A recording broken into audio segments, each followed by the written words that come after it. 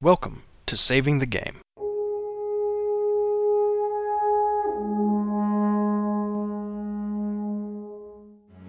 This is episode 88, Dark Dungeons and Lingering Pain. Recorded Thursday, June 16th of 2016, with your hosts, Grant, Peter, and Chris.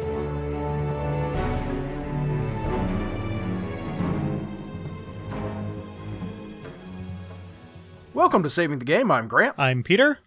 And I'm Chris. So we've got Chris Odie. Is it Reverend Chris Odie or just Chris Odie? Yeah, I am an ordained Lutheran minister. Okay, there we go. Reverend Chris Odie. We've got it right the first time around, totally. Hey, we finally nailed down the rest of the main line. Hooray! Chris, tell us a little bit about yourself, why you're famous on the internet, and why you're awesome. Oh, wow. Okay, if you put it that way. So I am a Lutheran pastor out in Seattle, Washington, or just right next door to it. And as far as the internet is concerned, I am also a regular contributor, actor, producer, and all around doing stuff for Zombie Orpheus Entertainment and sometimes Dead Gentleman Productions, the companies who helped create The Gamers, Journey Quest, House Rules, Dark Dungeons, and our newest project, Attacking the Darkness. Awesome. I have seen some of that. Not very much, I admit.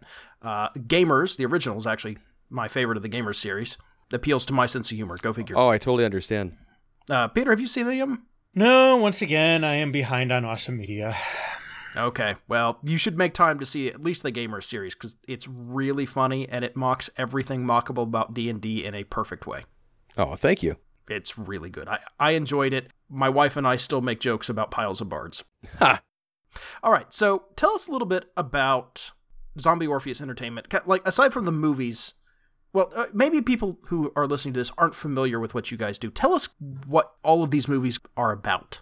Okay, so Zombie Orpheus Entertainment is an independent film company, nominally headquartered in Seattle, but we have people who live up and down the Puget Sound belt, and now our GM, not our GM, but our GM, Ben Dobbins, is moving to Canada, so we'll be expanding even further, so to speak.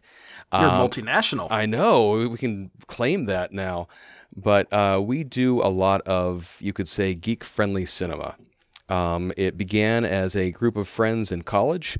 Most of us, at least the early group, were all students at Pacific Lutheran University out in Tacoma, Washington, all kind of overlapping with each other. And while there, people realized there was kind of a love of cinema, a camaraderie around RPGs and such. And from there began some students' films, and then the original The Gamers, which was a 48-minute short shot on a budget of $500, that was somehow picked up and noticed by people at Wizards of the Coast, which at the time was still independent and is based in the Northwest. And so the people there really enjoyed it and started sharing it amongst themselves. And from there, it kind of spread throughout the geek universe in the, kind of, I won't say early days of the internet, but the early aughts at least. Early days of Web 2.0. Yeah. It was, I think, 2002 or so, 2003, when Monty Cook posted a really positive review of the film and promoted it on his website. Mm-hmm. And that led to us getting to know folks at WotC, getting them involved, so that when we did the second film, Darkness Rising, we used the WotC offices. We had the official 3rd edition or 3.5 PHB in the film. Mm-hmm. Several WotC designers showed up: Monty Cook, Sean Reynolds. We've worked with a lot of them and such, and really had a blast with it, frankly. And then since then, we've developed these other projects like Journey Quest and House Rules and Dark Dungeons, Attacking the Darkness. And, most of the stuff we do is comedy, pretty much always with some sort of geeky touch to it. We've done a lot of shorts and sketches that you can find on YouTube. We have a tendency to release our stuff for free, with the hope that the fans will then repay us by supporting us on kickstarting the next project. We do charge for physical media, things like that. We do, make a little bit of money off of digital sales and such. But for the most part, the goal has really always been to try and develop a community with the fans and to build things collaboratively that way. So it's been a really fun adventure. And as someone who doesn't have to make his total living at it, it's less stressful that way. Yes, I understand that. I'm really curious how your position as a pastor plays into that. So I admit I'm cheating a little bit here because I listened to the Game Store Profits bonus content episode that they did with you. So I kind of have an idea what you're going to say, but I'm really curious how that pastoral work has tied into this. Well, it's tied in directly and indirectly. A really obvious example would be when we shot Dark Dungeons. I was brought in as a consultant and a producer on the project to ensure that we stayed as true to the Jack Chick theology and worldview as possible. We with our contract with them, which was free, by the way. We had the rights to do it for free. They did not make any money off of that film. I like to let people know that for no particular reason. And well, it is interesting to note whether or not people always want to know where's the money. Correct. And in this case, any money that is raised by sales of the Dark Dungeons DVD is split, and I don't know the exact ratio, but a percentage goes to J.R. Rawls and his production company. He was the man who actually got the rights to do the film in the first place, and like I said, got them for free. But the stipulation was to do it, it had to be a straight film. It could not be a satire. It could not be, any kind of parody or something. It needed to be a serious take on the film. And so my role then was to make sure that we stayed as true to that theology as possible. And candidly, from my own theological point of view, I can't pretend that I agree with him on much of anything. But I did think that by keeping it straight, I think it made a more watchable film. And I'll leave my statement at that and leave that to Okay. It's a fun project. I'm glad we did it. But yeah, so that would be an example of where it has shown up. At the same time, then on an earlier project, honestly, it has shown up in a totally different direction. One of our most popular series is Journey Quest, which is a comedy web series about a very pathetic group of adventurers, in particular a very pathetic wizard. The others in his party are actually pretty competent. But the first day of the first season, the first day of shooting for the first season of that show was actually intended to be shot out in Warrenton, Oregon, which is out on the Oregon coast. And at the time, I was serving a very small fishing village across the Columbia River in Washington, in Chinook, Washington. And my wife and I were contracted to cater the shoot. And to house some of the cast and crew because we were friends with them and we were out there and whatnot. Mm-hmm. On the first day of the shoot, everyone's there. They got there the day before. They're all ready. They head out to the park where they're going to go. Everything's going. And then I get this phone call, just within a couple hours. And the prop master had a heart attack and had died on set before shooting even began. And it was horrible. To put it mildly. And suddenly I went from being the kind of host and caterer to pastoral counselor. And so then all of a sudden, that really changed my relationship with a lot of people in the company, honestly, that day. It was the first day that a lot of them had ever seen me in that capacity. We had worked together on film stuff. I had done some bit parts in shows. I'd done some, a little bit of writing or such. We had an improv comedy troupe back in the early 2000s that I was a performer with that for several years. And now we have another one. I'm a performer and manager with that. But that was really the first time for a lot of folks that they saw that side of me and what I do, I guess you could say. And so that was another time when having a pastor in the company was actually really unexpectedly useful.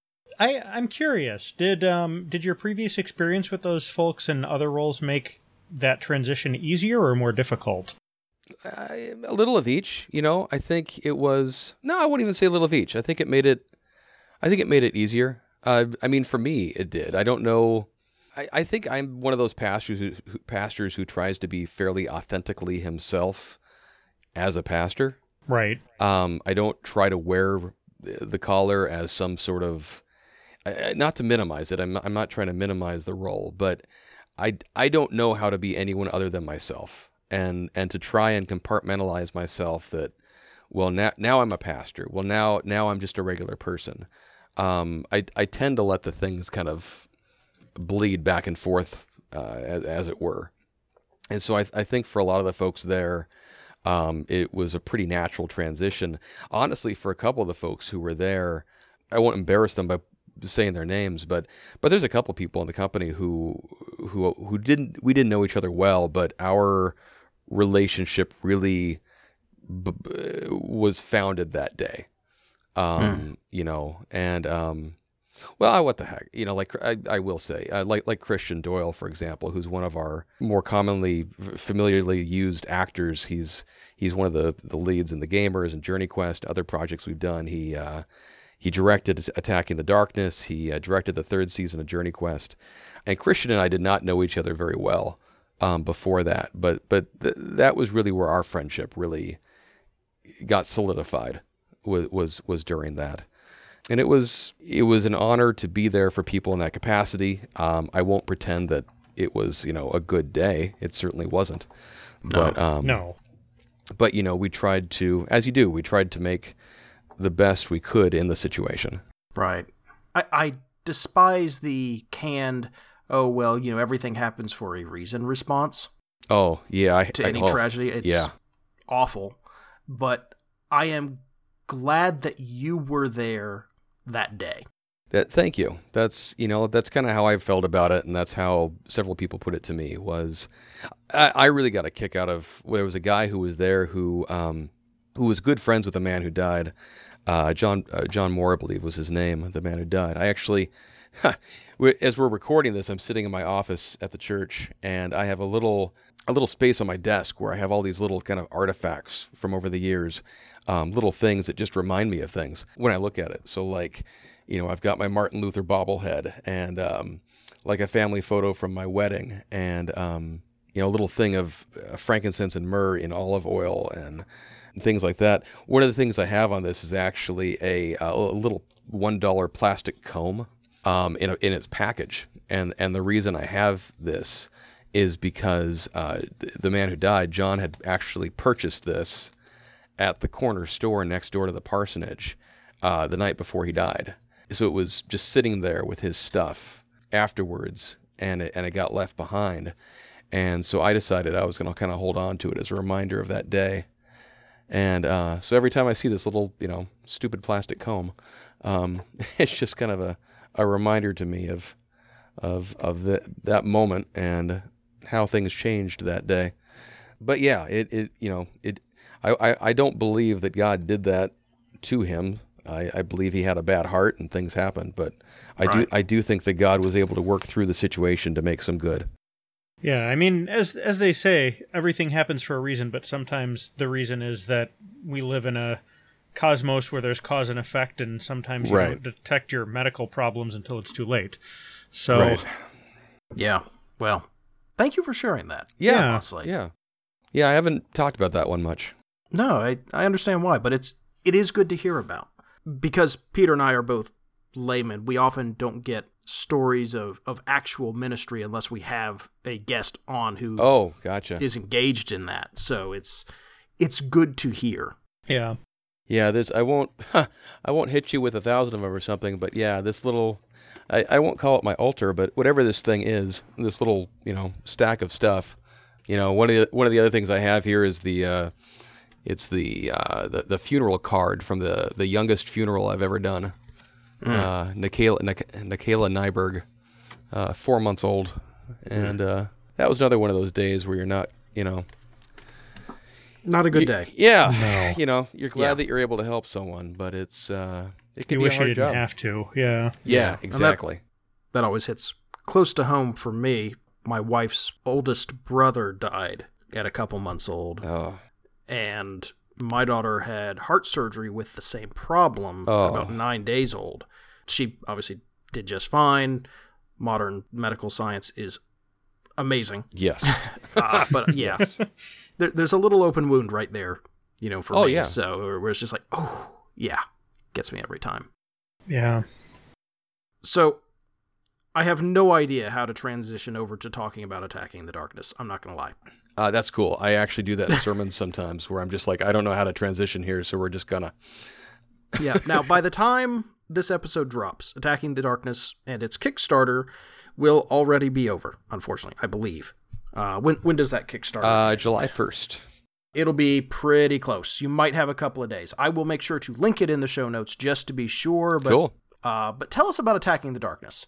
So Attacking the Darkness, I apologize up front because I meant to send you guys a link to watch it, and I sent it very late, and so I understand totally that you did not have time, and that is 100% on me. I've been swamped lately anyway, so I'm kind of deficient on this, regardless of any effort that you made, so I apologize for that. But well, if you get a chance, do. So the idea behind it is it is a comedy about the making of an anti-RPG movie. It is not a comedy about the making of Dark Dungeons, the movie. I want to stipulate that. There's no IP, no intellectual property from the Dark Dungeons tract in this movie at all. Right, which I assume is partly due to your contract with... 100% legal reasons. Yes. And also just it's more fun to have your own, world to play with. Of course. But that said, the truth is we did actually shoot the movie unscripted during the making of Dark Dungeons the movie. So what we did is when we cast Dark Dungeons and when we hired the crew, we did so with the stipulation that we could steal them at times and not really tell them what was going on and play with them in character as we created this other movie alongside it. I don't know if that made sense at all. Did that not make sense? No, it made perfect sense. We're just letting you made go. Total sense. Okay. I use a lot of visual cues, so it's hard for me to tell right now, since I can't see you, what your cues are. For the benefit of the listeners, we actually, to save bandwidth and improve audio quality, we usually don't have video running when we record. So I don't think we've ever actually stated that explicitly on the mics. I don't think we have either. Tell you what, I'll send you a GIF of me just nodding sagely. Oh, thank you. That is, you know what? I just built it in my head. Scratching I'm my good chin now. and doing much the same. No, this is good because your picture right now on Hangouts, you are scratching your chin. So I can just look at that, and then I'm just going to look at Grant's picture and picture him nodding, and I'm good to go now. Yeah. Perfect. So, but yeah, it's a comedy. It's kind of this. The conceit of the film is that this couple, Brady and Harmony Hope Bryant, have decided to embark on the making of an anti-RPG movie because of trauma in Harmony Hope's life related to RPGs and her brother. And so they have enlisted the help of their church, Jupiter Ridge Ministries. And so they have obtained a small amount of money from Jupiter Ridge. And one of the assistant pastors at Jupiter Ridge has been assigned to kind of oversee the production, or at least help with it from a theological standpoint. And so then these three, who are totally out of their environment, show up on set and basically cause chaos. And just are unable to. They try to navigate the world of filmmaking while the world of filmmaking is trying to navigate around them. Right, and it should be stated that this is a kind of a mockumentary style. Yeah, it is done mockumentary style. We did it unscripted. The people who are in it are all people with an improv background. So typically what we would do is basically say, okay, we're going to start at point A, we're going to get to point C, hit point B along the way, but how you do it is up to you. So basically what we did is we used Dark Dungeons, the movie, as a set. Like we use it as a set and background for Attacking the Darkness. We don't actually, like I said, we don't borrow anything in terms of creative content or intellectual property. Nothing from Dark Dungeons is used in the film, but we used that opportunity to have an actual working movie set as our background, and then for our cast to play with and kind of play around on. I think you follow that. I mean, back in the old days of Hollywood and stuff, didn't they repurpose a lot of sets and shoot from different angles to save money? So it's pretty much a absolutely time-honored tradition in the film industry. No, absolutely. And so you have then the Bryants trying their best to create this ultimate anti-RPG movie. You have the frustrations of the director as he's trying to keep them, together and on point. I don't want to give away too much, but for example, there's a spot where one of the cast members, Harmony Hope, decides that he's not saved, and so she fires him. And this is after several days of shooting have occurred, and so she replaces him with a church member who happens to be on site as a grip, which is someone who handles like moving stuff around. So this poor kid is now expected to both be in his crew role as a grip and also now in this role in the film, which he's never acted before. So this comedy that comes out of that, but then in terms of just the meta of making the movie, when we cast the role, we actually cast this kid or hired this kid as a grip on the other movie and as an actor in the other movie, so that we would have behind the scenes footage of him doing both things.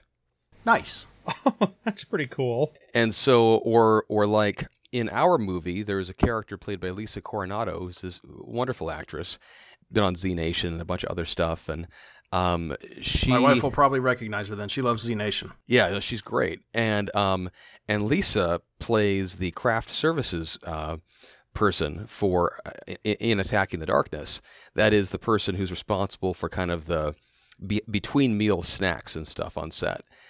So she was also, though, working on set as the craft services person for the other film. So that as we're shooting both films, when she's not in character for Attacking the Darkness, we're still picking her up in character, so to speak, doing her job for the other film. So you managed to get a level of authenticity that a lot of filmmakers could only dream about by actually having these people do the thing that their acting is doing.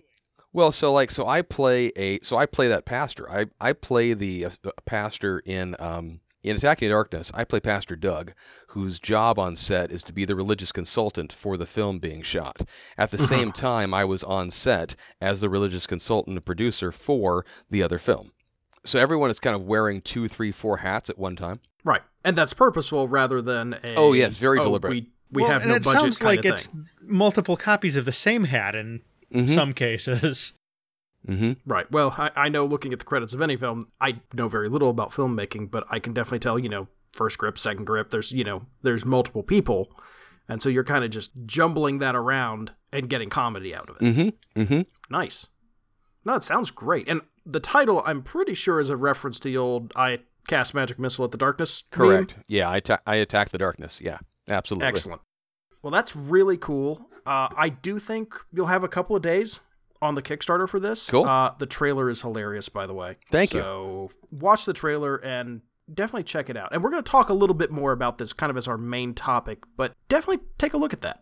Yeah, I'm really happy with it. It's a very funny film, and I think we're in that kind of middle doldrums part when it comes to a Kickstarter. But I think we're going to be just fine on making our goal. So excellent, very cool.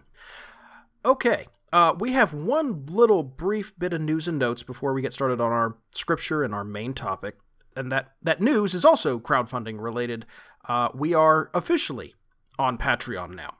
Oh, cool! So you can find us at stgcast.org/Patreon. We've got a video and some frequently asked questions up there.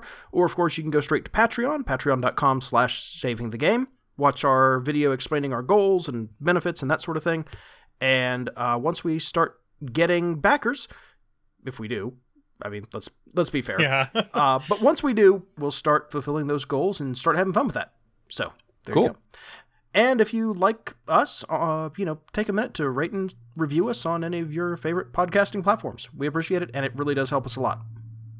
All right, let's read our scripture here real quick, because there's a couple pieces of scripture I think are relevant to this discussion that we're going to have about Dark Dungeons and the anti-D&D movement and scapegoating and a few other things. So let's get started with that. Who wants to take this verse from Isaiah? Isaiah 44:22.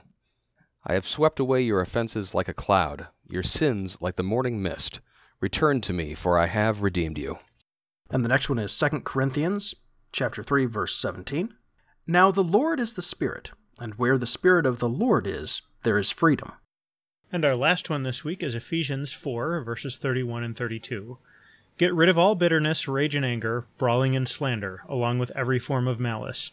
Be kind and compassionate to one another, forgiving each other just as Christ forgave you. So I wanted to talk with Reverend Odie about Dark Dungeons and kind of that anti-D&D movement that came up in the 80s, mostly, a little bit in the 70s, mostly 80s, a little bit in the 90s. I wanted to talk about that because I feel like that has had a much bigger impact on gaming culture than it has had on the church. I think that's very true. And I think in a lot of ways, it's still being felt 20, 30 years after some of this stuff. I mean, the Dark Dungeons Tract came out in 1984. It's had 32 years to be responded to be published, and to have an effect on gamers. Chris, let me ask you this. What's your gaming experience, tabletop in particular? And have you seen any of this tension created by this anti-D&D movement in your own gaming career? You know, honestly, I never saw the tension. And which in some ways surprises me just because I lived in the right time period for it. Mm-hmm. My gaming as a kid was pretty limited in terms of RPGs. I did a little bit, and by a little bit, I mean maybe 1 or 2 sessions of D&D in 4th, 5th grade, something like that. I remember there was a Batman RPG that we played at recess a couple of times. Interesting. That's a lot earlier than most people, so that's interesting. Yeah, but it was only the D&D thing. I think it was once at a sleepover, and that was it. And then the Batman one was probably maybe a week or 2 before we moved on to something else. And then I did nothing. Then I didn't really get into it until, honestly, it was after college. I knew the folks from Zombie Orpheus in college, but I wasn't their friend, and we didn't hang out together. And honestly, I thought they were giant dorks, and didn't realize that I was too, and or that I was, so similar. And then we got to know each other. We, did some other stuff together, and then I was like, they all seem to like this game. I like video games. Whatever, sure, I'll try it. And I got hooked pretty easily. Like I really enjoyed it. The first couple times that I tried playing it, I think I was more intimidated actually than anything else about how to act. I thought I had to do more acting when it came to the RPG part of it. And I mean, you can, but it's not like you have to be, Laurence Olivier or something. Right. As many a LARPer knows well. But yeah, as far as the panic was concerned, it never. Yeah, I grew up in a fairly moderate Lutheran household, the Pacific Northwest. It was a pretty welcoming environment. I mean, it just wasn't. My folks never expressed any worries about it. They never expressed any worries about video games, which was really my thing. So I've always kind of felt like not like I missed out in some kind of bad way, but especially you kind of dodged it. Yeah, well, especially since we released Dark Dungeons, there's some folks who really still have some scars from that, and I don't want to make light of that at all, or minimize that at all. At the same time, I'm sometimes a little surprised at just how little healing has been done in so many years. I maybe even a little saddened. Kind of feels like after 30 some years that they're stuck. And I kind of wish I wish I knew how to help someone get unstuck. Right. And that's kind of what I wanted to talk about. That sense that the gaming community in general is kind of stuck with that baggage left over from the anti-D&D, anti-RPG noise. Mm-hmm. I mean, there were a couple of movements, but in many ways it was just noise that came up kind of as part of the larger Satanist conspiracy, witchcraft conspiracy stuff that cropped up in the 80s. Right. But, it hit us hard, and then I feel like we haven't dealt with that trauma collectively. Does that make sense? Well, I mean, that feeling was one of the things that led to us starting this podcast. That's true. I mean, and what was our very first episode? It was an hour and a half explaining why RPGs weren't evil, because we felt like that was the first thing we had to do. Yep.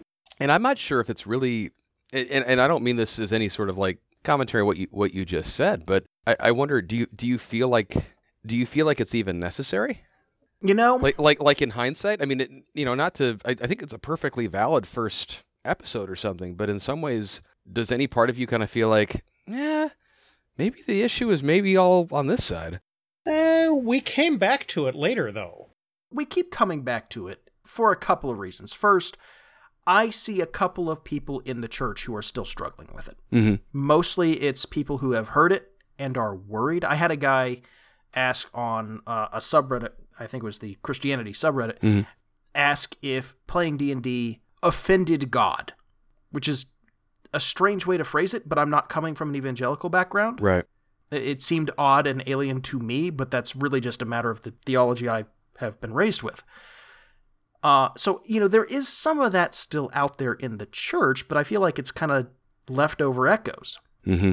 And as much as anything, I think Peter and I both wanted to just get it done and out of the way so we didn't have to come back to it again. That makes sense. Which only gave us a certain measure of success because we have indeed come back to it again. Well, we came back to it again in part because that first episode was terrible in terms of audio quality. It sounds yeah, awful. And our nerves level. I mean, goodness, yes. You could tell that we were people who had never podcasted before in so many ways by listening to that. It's really bad. They're nervous. Their audio is terrible. They don't know what editing is. Yeah. Yeah. And one of the reasons we revisited it later was to make an episode that was explicitly a resource that somebody who is facing questions about this in the church could hand to someone and say, hey, listen to this. We got another gaming pastor on to talk about some of that stuff. Right.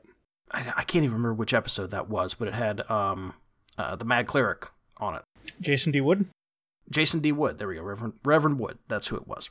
I guess I feel like now, and maybe it's just kind of a matter of what is popular at the time or whatnot, but I kind of feel like, video games have really taken over most of the scapegoat role that a lot of RPGs held. I'm not saying that RPGs don't still have that for some folk, but it just kind of seems like the folks, I feel like the people who are looking for something in culture to point at and say, that right there, that's the thing that is making the world awful. That's the thing that's offending God. That's the thing that's causing all this issue. Get it now. I feel like in the 80s we did have some of that with, obviously we had some of that with the RPGs and such, but I kind of feel like now people are looking for other things to attack. I feel like it always has to be a moving target. Yeah. Or otherwise that message loses its potency. It's true. And it seems like it's always something to do with geek culture too, which is kind of sad. I don't even know that that's true. I think it's always something that isn't mainstream. Yeah, okay, fair enough. Because I was going to say, when was the last time you heard complaints about football from a religious perspective? Right, but again, I think it's the fact that football is mainstream. Yeah. Yeah, I think you've got a point there. Every once in a while, you'll hear someone kind of do a wry sermon on, look at our idolatry and how much we pay attention to football, but then it never really sticks and it's never got the same intensity. And it never seems like it's as serious either, It's like, oh, this is something benign that is a perfect example of how our priorities can get screwed up. And it's like, well, okay, but that's actually it's not the same as saying, if you attend football games, you're going to hell. Right. I'm really tempted right there to make a comment about, well, maybe if you're a Niners fan, but well, come on. But it's a low blow, and it's too easy for me to do it. I haven't followed sports in a long time, but I'm pretty sure Niners fans don't deserve that. They're suffering enough. That's true. Ooh, well said. Actually, I can't joke too much because my father-in-law is a big Niners fan, and I do feel badly for him right now. Right. Yeah. I used to be a big sports fan, and I've lost touch with that because I'm doing other things. And honestly, I kind of follow a lot of esports stuff now instead because it's easier. I look at sports the same way I look at Lithuanian politics. I know it's important to somebody, but I don't know them. Fair enough. And that's probably the wisest course of action, but there we are. There's actually, if you ever want for another podcast topic, one of the things I have become fascinated with lately as a pastor has been looking at, in terms of sports, looking at the idea of team building and how you focus on the collective skill set of the group, how you how you find untapped resources, how you approach that, and parallels between that and how you go about revitalizing a older, shrinking church. And I've found it very useful because that's the kind of ministry that I'm in. And so, anywho, that has nothing to do with the topic we're on, but. No, but still fascinating. I actually have a video I might send you that you might find interesting. Cool. But to pull it back a little bit towards what we were originally talking about, I think that scapegoating thing had a huge effect because it was very personal, right? It's these people are problems. And one of the problems that we've talked about, and that the Christian Gamers Guild actually makes a big deal of, I know, is that 80s drive to say, Christians shouldn't play D&D, basically meant that a lot of Christians left the gaming table. And when issues came up, there weren't any Christians at the gaming table to provide a Christian perspective, to witness. Because you can't witness if you're not there talking to people. Well, that's true. I think it hurt the church, and I think it hurt a lot of gaming. I think it hurt a lot of gamers. And I think you were, even though that was whatever the verbal equivalent to a typo is, I think you had it right there. It hurt a lot of gaming. I mean, the lack of a major ideological, cultural, faith touchstone at gaming tables all over the United States and probably to a lesser extent other countries, that's a huge loss for a subculture like gaming. I liked it when you said gamers because I actually think that's a good example of where, I think I think both ways are correct. My first thought is it's one of those great examples of how the more you minimize the diversity present in the conversation, the quicker you are going to wind up with kind of a monolithic, one-sided point of view that just is like, hey, this is truth, let's move on, everything's good. Which is oftentimes not helpful when it comes to actual personal growth. That is a much smarter and more eloquent way of saying what I was trying to get to. Well, and I say this very aware of the irony that I say that as, we're, basically three white guys having this conversation. Right. But, which, but that happens. It's not like invalid that we have this conversation.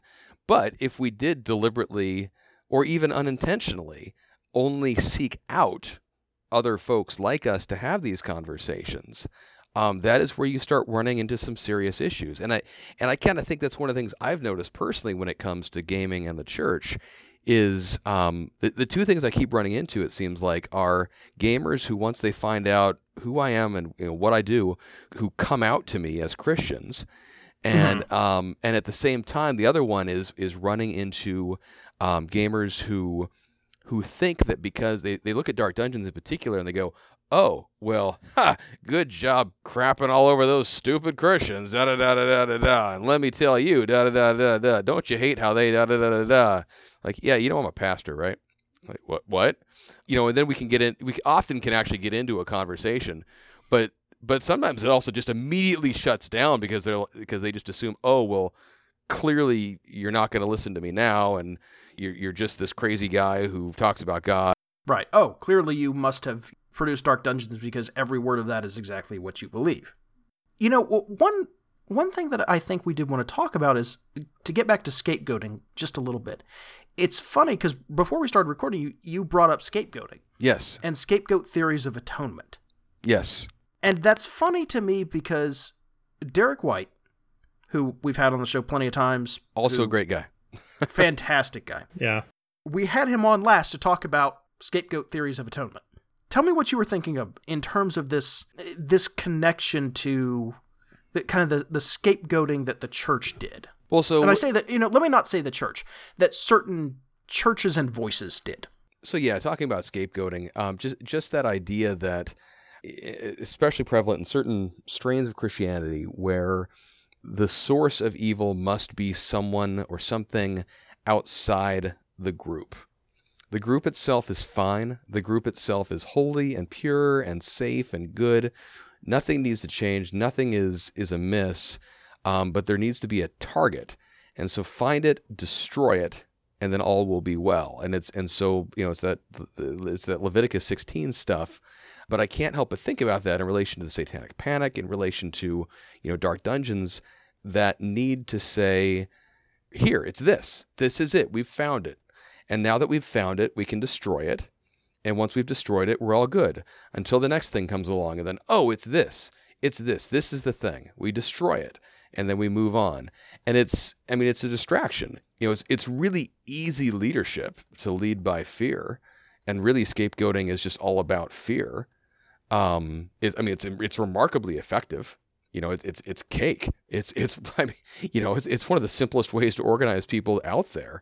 Nothing brings people together like a shared enemy. Oh, absolutely. And then you stop and think, like, what is the first thing that any messenger of God says when they show up in Scripture? Do not be afraid. It's basically the first words out of their mouth 99% of the time. I've got it on a banner in my office because of that.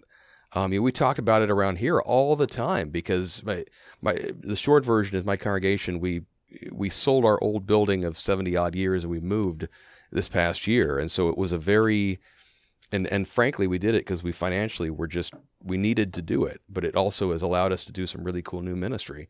But there was a lot of fear around that. And so talking about that fear and owning that fear, but also learning how to not be controlled by that fear was a really important part of our last couple of years together.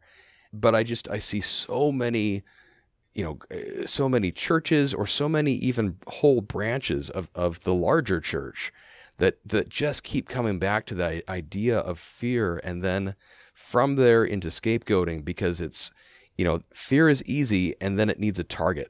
Yeah. Let me say this, and I don't know that I've talked about this much on the podcast, so let me go ahead and do that now. I certainly have not always been a Christian. I grew up in the church, but that doesn't mean I was particularly committed to it. Totally. For a very long time, especially in middle school and high school, even while I was going to church, I really resented a lot of the Christians I interacted with on a regular basis. And some of that is because of... I'm a little hesitant to call anything out in particular. But I've always been a geek, I didn't really start doing tabletop gaming until college, but I remember I got in trouble in 5th grade because I completely missed recess. The teacher left me in the classroom while everyone else went out to recess because I didn't notice the class leave because instead of paying attention, I was reading The Lord of the Rings. Yeah. Okay. That's awesome. Now, how old were you when this happened? I was 5th grade, so like 10? So you were reading Lord of the Rings roughly 7 years early? No, I was reading it at exactly the right time, for the 3rd time. Look, I was a nerd, and I read really well. There's a reason I have 8 bookshelves behind me, okay? That's all I'm saying. But, I got a lot of flack from that from other kids around me, and the stuff that I kept hearing in the news and in culture around me. I mean, just to give you some context, I am literally a left turn, a right turn, and a few miles from Bob Jones University. Oh, wow. Okay. Which, for those maybe who don't know, is a very fundamentalist college that often gets political, at least locally. And what's funny to me is I drive past it every day on my way to and from work, and once every couple of months there are people outside protesting the university for not being conservative enough and fundamentalist enough. and they are extremely conservative. Now, the point is, I really always kind of resented that, and it's taken me a long time and a lot of, I'm gonna say, growth in faith. But I hesitate to say that I've grown significantly. It's just, I think I've finally gotten a little bit of compassion and I understand where they're coming from. Like, I understand that this is an honest reaction and it's not just something evil. But as somebody who wasn't particularly invested in my faith at the time, it just felt like, oh, well, why are you guys hating on me so much? Mm-hmm. This was before I did anything with gaming. It was just, I don't feel welcome. I don't feel like I can and should be one of you. And there are a lot of people who've only really had interactions like that, I think.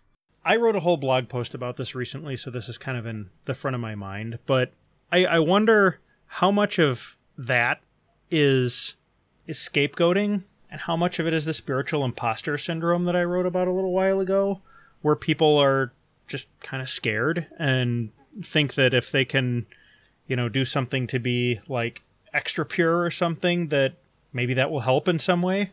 Yeah, I was thinking about that earlier this week, in part because of your blog post. It's like that guy, I was telling you about who posted on Reddit. He's afraid of offending God, not trying to grow in his faith, not trying to get closer to God. He's afraid of offending God. Right, and it's hard to get close to God if you don't want to get too close, because then you might be within striking distance. Well, and it seems like he's missing the point of the Gospels. Well, and like that's so I just want to give someone like that a hug. Like and that's the thing. Like it's not like I'm angry at him. It's like, dude, I'm sorry. Come here. Let's talk about this. Yeah, I can't deny that I grew up. I grew up Lutheran, and so it's definitely been in my bones forever. And at the same time, I don't think I really understood what it meant for me until much, much later. But is that little saying of Luther's about simultaneously saint and sinner? That's kind of the nature of a Christian, that we are. I'm still a sinner. That has not changed. I'm loved by God. I'm forgiven. I'm redeemed, etc. But it's not as if it's somehow not still a part of me. And so that idea of trying to reach that kind of state of perfection or something is just very foreign to me. I don't know how to think that way. Right. Well, I'm coming at it from a Presbyterian perspective, so I've got John Calvin rattling around in there somewhere. That idea of original sin, where no matter how much we try, we can't get there ourselves. Mm-hmm. Well, and even in the Wesleyan tradition that I'm from, I think at least a lot of us feel like it's a worthy goal and you can keep getting closer to it, but you're not really going to get there this side of heaven. Right. Well, and your reference to original sin, like I then start thinking about how, to me, and again, betraying roots here, but to me, original sin is really about, it's the self turned inward. It's basically selfishness or self-preoccupation, which is hilarious then when you have someone who is that focused on trying to reach that state of perfection, because how selfish is that, in a sense, to be that focused on our own personal merit as opposed to, am I actually bettering the creation around me? Am I actually contributing to my neighbor? Am I actually, doing the stuff? What does Jesus say? Go therefore and make disciples of all nations. Go therefore and make disciples of all nations, baptizing them in the name of the Father, the Son, and the Holy Spirit, teaching them all that I have commanded you, and know that I am with you to the end of the age. And then it's, well, what does he actually command in Matthew? Love the Lord your God with their heart, soul and mind, and love your neighbor as yourself. And like somehow we then turn that into, okay, make sure you don't off God. And that's, to bring it back around to the gaming table, that's why I want to sit down at gaming tables with other people. Mm-hmm. It's one of the big things that we stress on Saving the Game. It's good for Christians to spend time in Christian fellowship, right? Absolutely. Yep. But it is also really important for us to be out with other people who aren't Christian. Mm-hmm. And gaming tables are a great place for that. I think it's totally fine to have a gaming table that's all Christians. We've talked to several people who game as a church activity. Yeah, we had a group in seminary. Yeah, and that's awesome. James White was talking about his group, where it was a lot of people who were in seminary and things like that. Or Shannon's church group? Right, yes, or Kyle Ridge's. I mean, we've had all these people on who talk about this stuff, and it's really cool. But at the same time, it's like what I said before. You can't witness to people if you're not there to talk to them. Mm-hmm. And like what you were describing at the start of this episode, where something happened and you were there to provide pastoral care. Sometimes you need to be there for those people and say, hey, let's talk about that and explain the hope that we have as Christians in these dark times. Yeah. Well, that story I told you about the gentleman who died on the shoot, when John died on the shoot, and the fallout from that, I didn't tell you one of the other things that happened after the service, because we did a service for him. Like I put one together that day, and that night we did a small memorial for him, and one of his best friends was there as part of the crew, and he came up to me later and he told me, I have not been in a church this guy is, tattooed, bearded, gray-haired knight reenactor dude, gets up in full armor and beats on people with swords and, drives a big old Harley and just a Yeah. And he goes, I've not been in a church in probably 40 years, and I consider myself to be an atheist, but I want you to know that God was here today. And thank you. And then he just left, and I was just like, I don't know what to say to that. I felt really good to hear, I won't deny. But yeah, like that kind of witness or interaction can only happen outside the circle, so to speak, Right. Yeah, it's very hard to witness behind the closed doors of a church. Mm-hmm. And if you stay in the bubble, you're going to eventually just all suffocate in there. And I think that's kind of what I want to close on, because we've been going for a while, and I think we could probably go much longer, too. We probably could, but I'm afraid we'd start repeating ourselves at some point. Yeah. Listen, Chris, thank you for joining us. This has been it's been an absolute very good conversation. Oh, very good. honest. It was a lot of fun. I'm really honored I got to hang out with you guys, so thank you. Oh, it's our pleasure. Thank you. Thank you you've done us a great service by joining us tonight. Yeah, absolutely. So, real quick, where can people find Zombie Orpheus Entertainment, find out more about what you guys do, some of your projects, that sort of thing? So you can find Zoe is very active on Facebook at facebook.com/zombieorpheus. Orpheus is spelled Orpheus, and if you need to know how to spell zombie, then I don't know what to do, because we're all geeks and we should know that. So that was judgmental. I'm sorry. Zombie. So anyhow, you're doing it for the international audience, if nothing else. Correct. Yeah. So Zombieorpheus. And if you look up Zombie Orpheus almost anywhere, YouTube, Twitter, and I heard you say, I don't even remember what you said earlier. I say Patreon because it reminds me of like the patronage system. And so I always pronounce it patreon.com, but I think you did Patreon. Whatever, I've always said Patreon. However you say it, we are also on that website. You can find all of our stuff through YouTube. You can find our stuff available for purchase through Paizo. And we have a really long-standing good partnership with them. And we will be also at Gen Con in booth 100. Oh, very nice. So yeah, if you're at Gen Con, you lucky person you. Yeah. Definitely stop by booth 100 and check them out. And, also find, any of our friends there. I'm pretty sure Christian Gamers Guild will have some presence there. So check that out. Awesome. And I will, of course, link as much of that as I can in the show notes as well. Chris, thank you again. Yeah, absolutely. This has been awesome. All right. Well, from all of us here at Saving the Game, we're going to wrap it up here. Have a good one, folks. Take it easy. We'll catch you next time. This podcast episode is a production of Saving the Game and may be redistributed under a Creative Commons non-commercial, non-derivative license, so long as appropriate credit is given. Our music is by Ryan Humphrey. Saving the Game is syndicated through inroadsministries.com, rpgpodcasts.com, Stitcher.com, and iTunes. To hear past episodes and to connect with us or our community of listeners, visit our website at savingthegamepodcast.org. God bless, and happy gaming.